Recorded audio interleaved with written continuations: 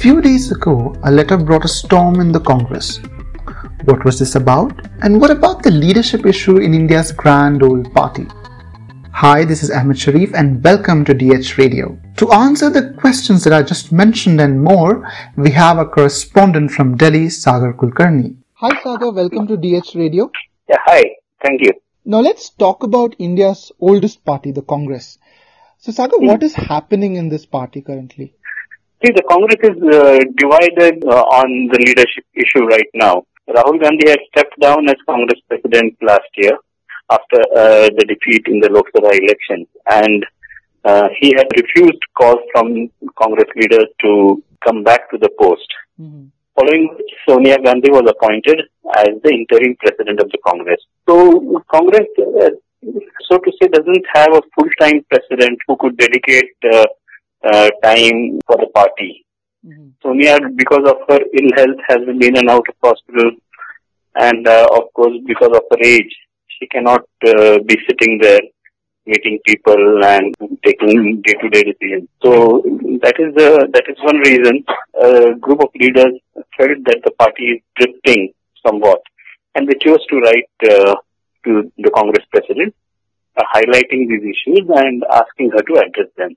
However, this letter was leaked to a newspaper, following which hell broke loose actually. A large section of the leadership and of the party felt that this letter was an affront to the leadership of the Gandhi family, and the leaders came under attack, severe attack from section of the party.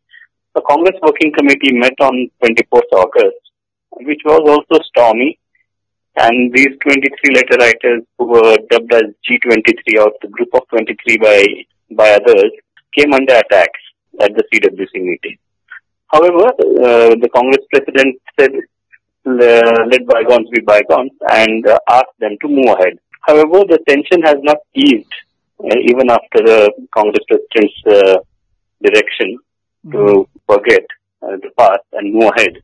And we still see some simmering of tensions there, and still some calls for resignation of these leaders who wrote the letter. And just for our listeners to understand, right, so can you chart us what exactly is the party structure in the Congress? See, the Congress president is the most powerful person in the party.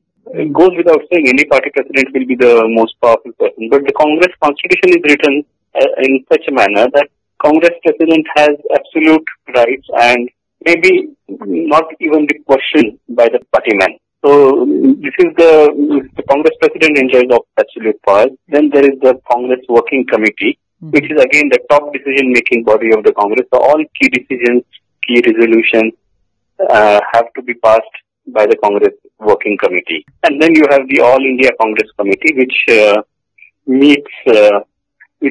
should be meeting every year to elect a new president. However, over the years, the Congress has changed its constitution, and during the independence movement period, you had a new president every year. Now, the tenure of the president has been made as 5 years. So, there is a bit of ambiguity on the regularity of the meetings of the All India Congress Committee. But AICC elects the Congress president, and if elections are to be held to the Congress Working Committee, it is the AICC which elects the Congress Working Committee. And then you have the state units, Pradesh Congress Committees, district units, so on and so forth. So that's how the party functions. Now, in the the recent CWC meeting, there was a reference to the next AICC session. So, when will this take place and what happens in these sessions? Can you tell us about that? See, the next session of the AICC is supposed to be held within the next 6 months. That is what the assurance was given in the CWC to elect a new president. So it's not really very clear whether Rahul will be the new president or any other person would assume the post of the president. But there is this 6-month timeline that has been set during the CWC, and elections for the Congress president are expected to be held then. And some analysts say that the Nehru Gandhis are the glue that binds the Congress together. So what exactly is the reason behind this sort of conclusion? See, the Nehru Gandhi family, because of their contribution to the freedom struggle, has had a definite role to play in how this country took shape after the independence movement.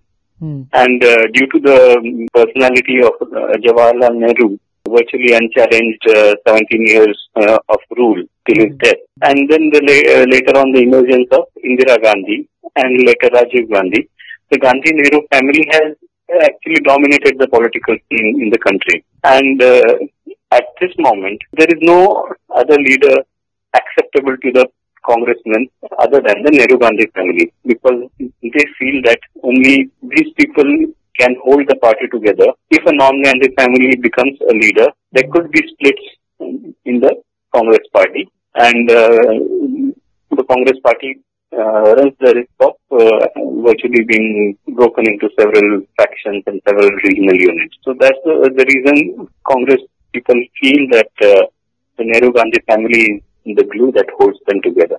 The party has often seen splits over the issue of leadership in the past. Can you give some prominent examples, and can the party afford a split now, and will it happen? What do you think?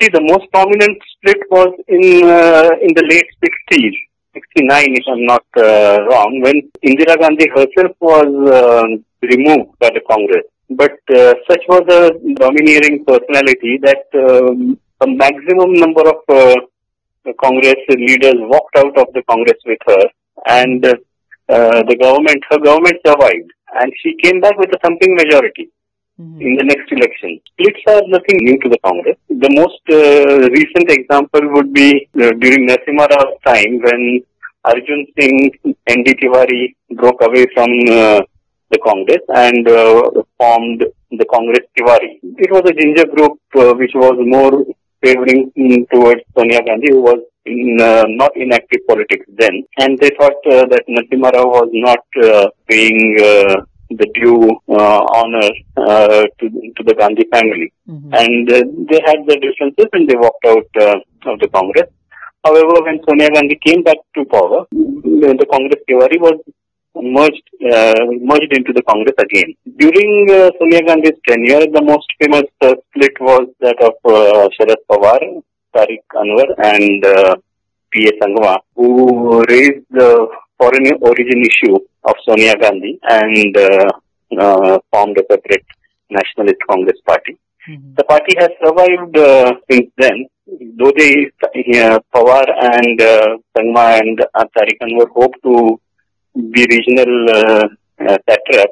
Only Pawar has managed to do so, while Tariq Anwar is back into the Congress and Sangma is unfortunately not with us anymore. Now, and coming to the PCCs, right, the Pradesh Congress committees, pre-Indira period, there were strong units. Now, how is their situation now, like after a series of defections that you see across the states now? See, Indira Gandhi no doubt was a strong leader of the Congress party, but she also started a personality cult within the Congress, started posting favorites and sidelining regional leaders who were actually regional strongmen. And that actually damaged the Congress over the years. And this psychopathy crept in the party during that period. So right now, you don't have many mass leaders in the Congress who actually can carry the entire state with them. You have one odd Amrinder Singh, you have Ashok Gehlot in Rajasthan and Bhupesh Baghel in Chhattisgarh. They are the respective chief ministers. But in Maharashtra,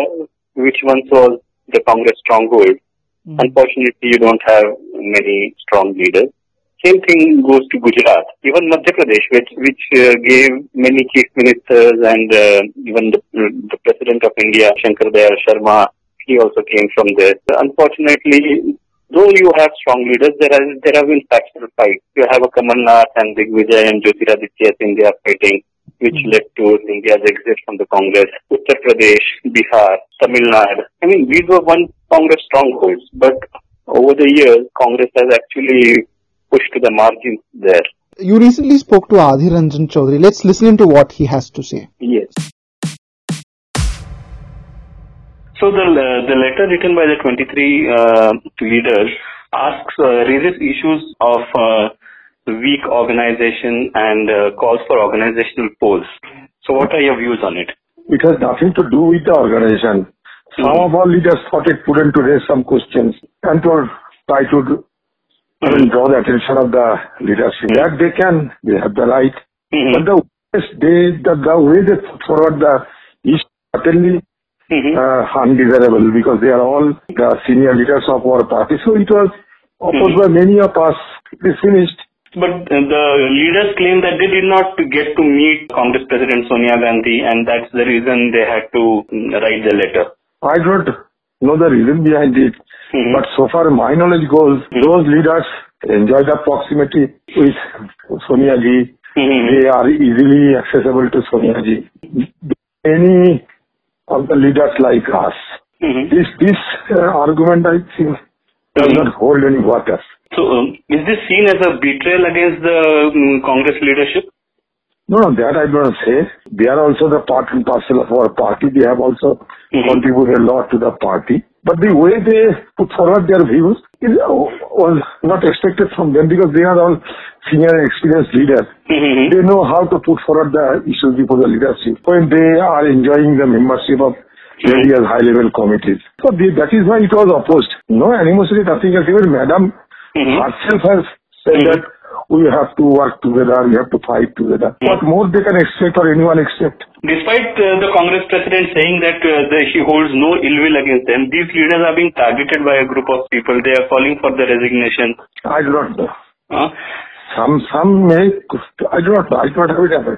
It is not the party line, so far my knowledge goes, it is not the party line. I do not know. A section also sees that this is a challenge to the leadership of Rahul Gandhi. No. Rahul Gandhi, those people, how can they challenge Rahul Gandhi? So, you don't think... I cannot agree with them. I do not know why they are talking in such a way. I do not know. Do you think a non-Gandhi leader should be Congress president? Because Rahul doesn't seem to be interested. See, I am not a soothsayer. I do not know who will be in charge of Rahul presidency of our party, because earlier our party was led by non-Gandhi also. P.V. Narasimha Rao was non-Gandhian. Yes. Sitaram Kesari was non-Gandhian. So instances are there. So it is simply for the sake of creating controversy. I cannot add grease to the rumor mill. Okay. Right. Okay. Thank you. Now coming back to our conversation, so what's the road ahead? Like, according to your sources and intuition, will there be a leader from outside the party, or is the stalemate a road for Priyanka's elevation now? Priyanka's elevation is not being talked about in the party right now. Right now, there is overwhelming support in favor of Rahul Gandhi. But Rahul has to make up his mind and decide to come back. Though he stepped down as Congress president last year, he still very much has a say in the day-to-day functioning of the party, the key appointments that happened in the Congress party, then the nomination of candidates for various elections, like the recent Rajya Sabha elections. You saw his favorites, K.C. Venugopal, Shakti Singh Gohil being elected to the Rajya Sabha. So he has a say, and a large section of Congress leaders want him to take over when the next AICC session takes place. But the cards are yet to be revealed by Rahul. He still feels that time is not right. And since he had, as we had said in the PWC meeting last year, it is time for a non-Gandhi person to lead the Congress. But how far is this acceptable to the party remains to be seen. All right, Sagar, thank you for joining with DX Radio. Thank you. Thanks. That's all in today's episode. Tune in this evening on our news update podcast from the newsroom to catch all the exciting developments of the day and to get the news while it's still budding. For latest news and updates, log on to www.deccanherald.com. Check out our e-paper at www.deccanheraldepaper.com. To read news on the go, sign up to our Telegram channel t.me/DeccanHerald News. Keep up with the news from your interested sphere by downloading the all-new Deccan Herald app, in which you can personalize, have a quick glance at news shots, check highlights and even listen to. You can get it from Google Play Store and Apple App Store, and you can find the links to the same in the description.